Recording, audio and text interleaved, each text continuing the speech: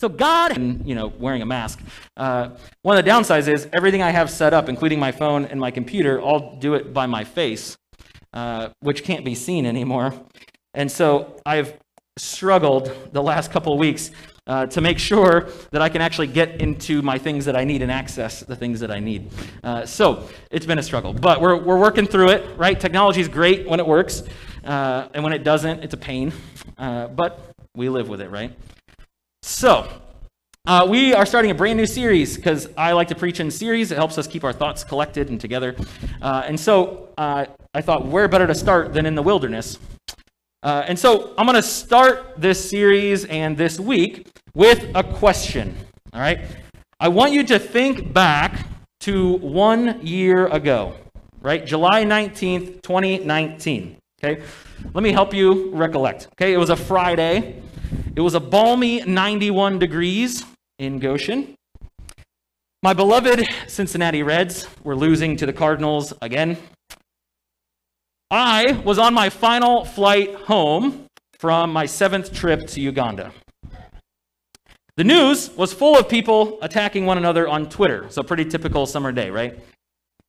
So let me ask you this question. By show of hands, or honks from our cars or comments from online, how many of you a year ago planned for the world to look the way it does right now? Anybody? Nobody? Man, if you did, I want to talk to you because I want to know what's going to happen in my future too. All right, so none of us planned for what's going on in this world, right? And I think we all would admit that life is a little bit funny like that, isn't it? We make plans and we dream, and the path ahead looks somewhat certain if you were to ask us, I'm going to do this and this and this and this. And yet it rarely works out that way. Even when we do fulfill the dreams of our hearts, the path to that destination was probably not what we had pictured. The path often leads us through times of difficulty, through times of soul searching. We might feel alone in our struggles. We feel angry or bitter at the people who don't seem to do what we need them to do. And if we follow Jesus, we may even get mad at Jesus. So we think, well, God, why would you let this happen? Why would you send this upon me and my family? We find ourselves in a wilderness period, wandering around looking for answers. And so God's people in the Old Testament, we call them the Israelites, they had a pretty awesome plan for their lives as well. So if you haven't heard this story before, you're in for a treat, okay? Especially over the next 6 Sunday mornings, because you're also in for a learning period. And my goal over the next 6 weeks is to challenge you to see the wilderness differently. I also want us to learn to handle our wilderness differently, specifically much better than the Israelites did. So, let's get to the story. I like it. So if you've got your Bibles with you or your Bible apps, turn with me to Exodus chapter 3. Okay, if you're searching for it, second book in the Bible. If you're online with us this morning, it'll be on the screen. We got you covered. Right? Exodus chapter 3. So, let me give you some background. First book of the Bible, Genesis, ends with God's people in a pretty good place. Right? They're in Egypt. If you remember the story, Joseph has gotten all of his family is in Egypt, and they're prospering. Right? The problem is, the guy that liked them when they came to Egypt was no longer in power, and a new guy took over, and all of a sudden that guy was like, whoa, there are way too many of these people here. And so, as their numbers grew and the leaders changed, the Israelites were enslaved by the Egyptians. And they lived this way for generations, right? Whole generations, okay? In fact, 400 years they lived as slaves, okay? Think about that, 400 years ago from right now was when the modern violin was invented. 400 years ago from right now, the Mayflower was on its way to the New World. That's a long time to be enslaved. And so finally, after all this time, we have Exodus chapter 3, verses 1 through 4. It says this: Now Moses was tending the flock of Jethro, his father-in-law, the priest of Midian, and he led the flock to the far side of the wilderness and came to Horeb, the mountain of God. There, the angel of the Lord appeared to him in flames of fire from within a bush. Moses saw that though the bush was on fire, it did not burn up. So Moses thought, I'll go over and see this strange sight, why the bush does not burn up. When the Lord saw that he had gone over to look, God called to him within the bush, Moses, Moses. And Moses said, here I am. And so the Lord appears to Moses in a bush, right? And Moses is not some special character at this point, right? There's nothing about Moses that makes him special. Okay? He was an Israelite. He was saved from genocide as an infant and raised in Pharaoh's home. But then he was exiled because he murdered an Egyptian, right? So God appears to Moses, Moses the murderer, Moses the exile, Moses the called. God appears to Moses in a bush that is on fire and yet not burning up. And so it draws Moses in immediately out of sheer curiosity, right? And if we're being honest, that's what's going to draw us over there too. God has a funny way of getting our attention, right? So he gets Moses' attention, and when he has it, he unveils this great vision for the future for the Israelites. Starting in verse 7, he says this, the Lord said, I have indeed seen the misery of my people in Egypt. I have heard them crying out because of their slave drivers, and I'm concerned about their suffering. So I've come down to rescue them from the hand of the Egyptians, and to bring them up out of the land into a good and spacious land, a land flowing with milk and honey, the home of the Canaanites, Hittites, Amorites, Perizzites, Hivites, and Jebusites. That's a mouthful, right? And now the cry of the Israelites has reached me, and I have seen the way the Egyptians are oppressing them. So now go, I am sending you to Pharaoh to bring my people, the Israelites, out of Egypt. So God had a plan.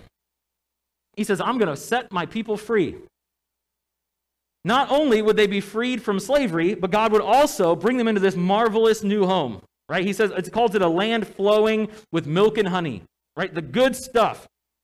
Okay, although as someone who is mostly lactose intolerant, I'm going to say a land flowing with almond milk and honey. Okay, it was the good place to be. And God says, I'm going to do it for you. God would do it all. And I'd be willing to wager that the Israelites, and even Moses himself, when they heard this message, thought, well, this is going to be great. We're going to pack up our houses. We're going to truck on next door to our neighbors. And we're going to take over. Easy peasy. God's going to just give us the promised land. Which, if you know the end of this story, is essentially what happens, right? They literally conquer places by just marching around them 7 times and all the walls fall down. God gives them it. But there was this expectation that it was just going to happen overnight, right? They're going to go straight from slaves to owning the world. Now, God could make that happen, right? But God chose a very different way to go about it. And so many of us, when we make plans for our lives, this is sort of how we plan it, right? We make plans. We say, we have planned to have children, right? You plan to get married and stay married the rest of your life. You plan to worship God for the rest of your life. And we consider these dreams, and we often think and believe, just like the Israelites, God's going to just make that happen. God's just going to give me these things. I'll wake up tomorrow, and I'll have a beautiful family. I'll worship God exactly the same way in exactly the same space for the rest of my life. And we think God is going to work exactly as we desired. And then the diagnosis comes. Infertility, cancer, relationship woes, delays, masks and social distancing and church building closures. And you're thinking, most likely, and I'm hoping, you're thinking of your own struggles right now. What is it that God has put right there that you're like, I was not expecting this. I wasn't ready for this. And for the Israelites, that diagnosis was called the wilderness. It was a literal barren place, a desert on the other side of the Red Sea. And to get to the promised land, the land flowing with milk and honey, they would have to cross the Red Sea and then navigate the desert. This is probably not the plan that they had when God spoke and said, I'm going to give you the promised land. They planned for a direct route, straight to their goals, straight to the dreams, just like we do. But let me share something interesting that you may not know about this story. All right, so if you're in your Bibles, I'm going to Exodus chapter 13. And this is the last place I'll have you turn, I promise. Exodus chapter 13, verses 17 and 18. Here's what it tells us. When Pharaoh let the people go, right? So God does all these plagues, and he convinces Pharaoh and I say convinces, really like forces Pharaoh to let the Israelites go. Okay, so he's let them go. It says, when the Pharaoh let the people go, God did not send them on the road through the Philistine country, though that was shorter. Rude, God. For God said, if they face war, they might change their minds and return to Egypt. So God led the people around by the desert road toward the Red Sea. The Israelites went up out of Egypt ready for battle. I love that little last bit about how the Israelites went up ready for battle, right? God says, if they have to go to battle, they're going to fail and turn around. And the Israelites are like, we're ready for battle. And God's like, I don't think you are. So this is where it gets really interesting in the story. Okay, you ready for this? There are two things in here that I need you to see in the story this morning. The first is this. The wilderness was the easier route. Okay? The wilderness was the easier route. Can you believe that? Okay, especially for those of you who know the rest of the story, this fact should be pretty telling for us. Because for 40 years, the Israelites roam around the desert.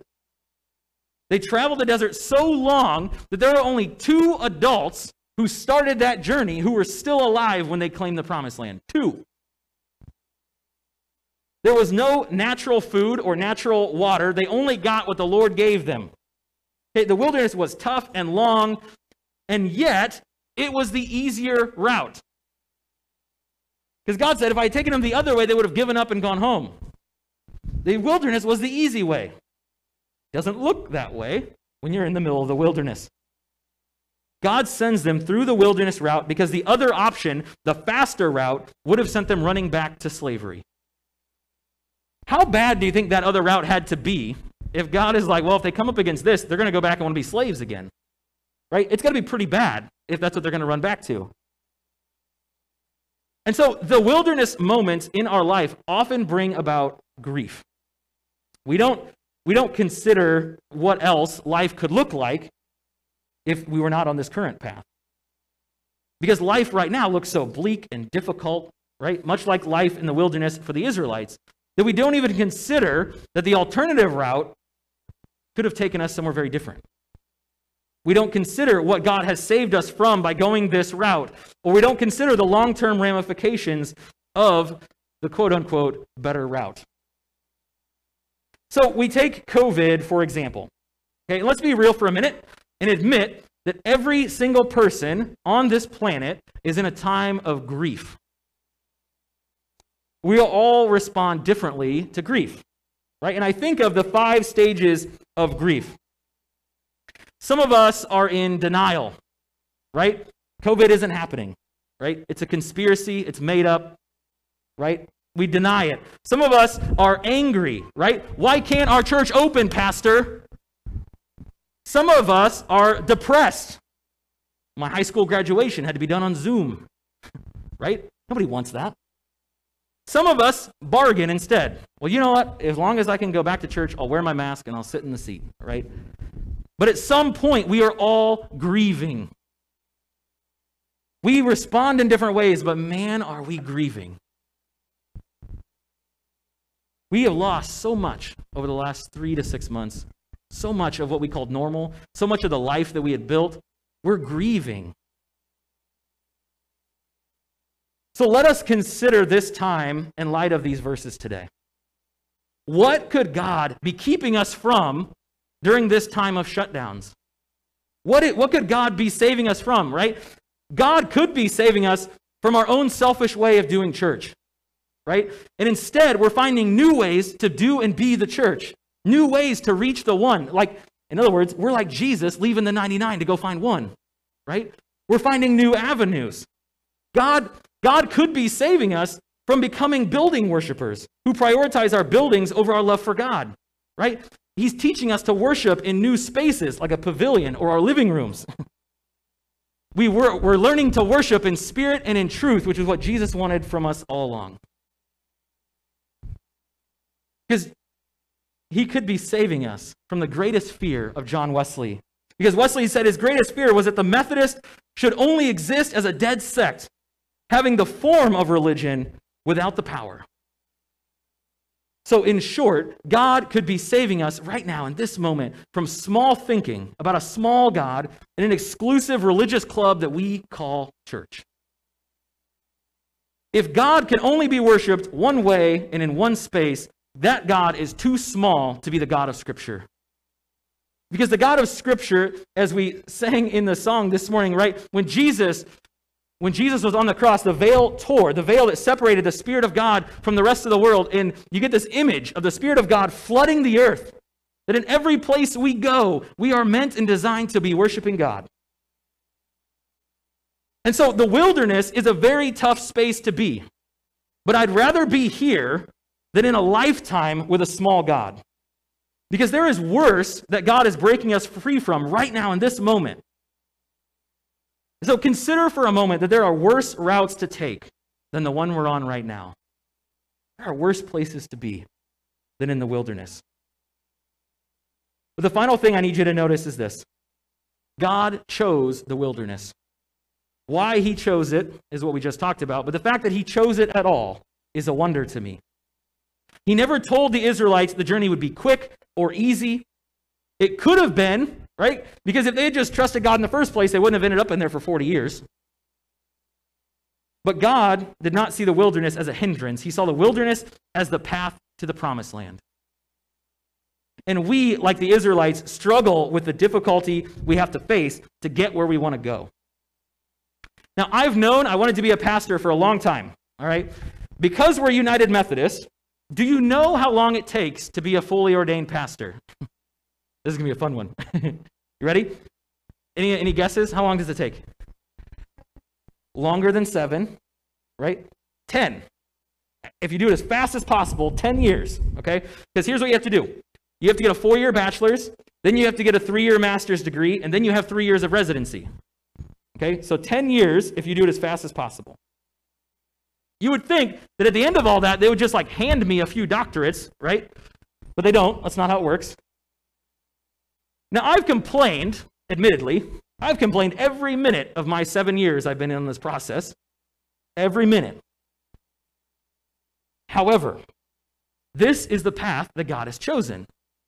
And I have grown so immensely through this path. First of all, I would be a very different person if I had not taken that path.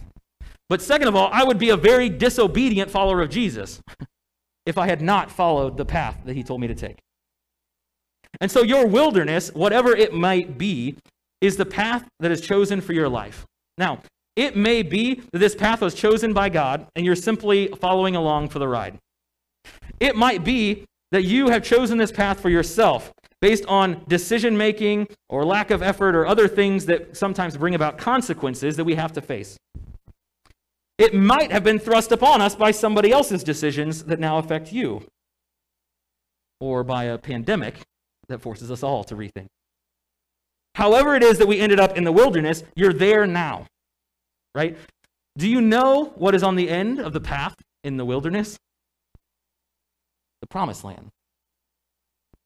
But first, you have to go through the wilderness. You don't get to go around it. You don't get to skip it. You have to learn and grow and get through the wilderness. Because the wilderness, I don't know if you guys know this, the wilderness is really only notoriously negative in this story because of the way the Israelites handled the wilderness. In Matthew chapter 4, Jesus is driven into the wilderness by the Spirit to be tempted. Right? Sounds like the wilderness. There's lots of temptation. Okay? Jesus goes into the wilderness too. Do you know what comes out of Jesus' wilderness time? Everything. His entire ministry. All the preaching, all the miracles, all the life change, all the salvation is after his moment in the wilderness. The wilderness comes first. God uses our wilderness moments to shape us and to prepare us for the promised land. How we respond in these moments will change the rest of our lives. Because God does not send us through the wilderness because he's mad at us. God sends us through the wilderness because that's the way to the promised land. We learn, we grow, we're prepared for the promised land that's ahead of us. The journey may not look like we had hoped, but we're going to get there. And so we are presented this morning with a choice. Do we waste our wilderness or do we grow? Do we waste our wilderness or do we learn from it? Do we waste our wilderness, or do we lean into God in this moment? Don't waste your wilderness. Let me pray. God, this is surely a time that we had not planned. This is not a time that we desired or would have chosen for ourselves. And we mean that, Lord, in so many ways. Because each of us has things in our lives that we're struggling with that nobody even knows about. We have battles that we face each day that we would have never chosen. And yet, God, this is the path that we are on. And we know that you are with us in this path. That our only way forward to get to the promised land is to go through the wilderness. So, Lord, we ask for your strength and for your guidance in this season of wilderness. We ask that no matter which way we turn, Lord, you would be there with us. That no matter what decisions need to be made, God, that they would be made in faithfulness to you and you alone. So, God, be with us this week as we face our wilderness together. In the name of Jesus, I pray. Amen.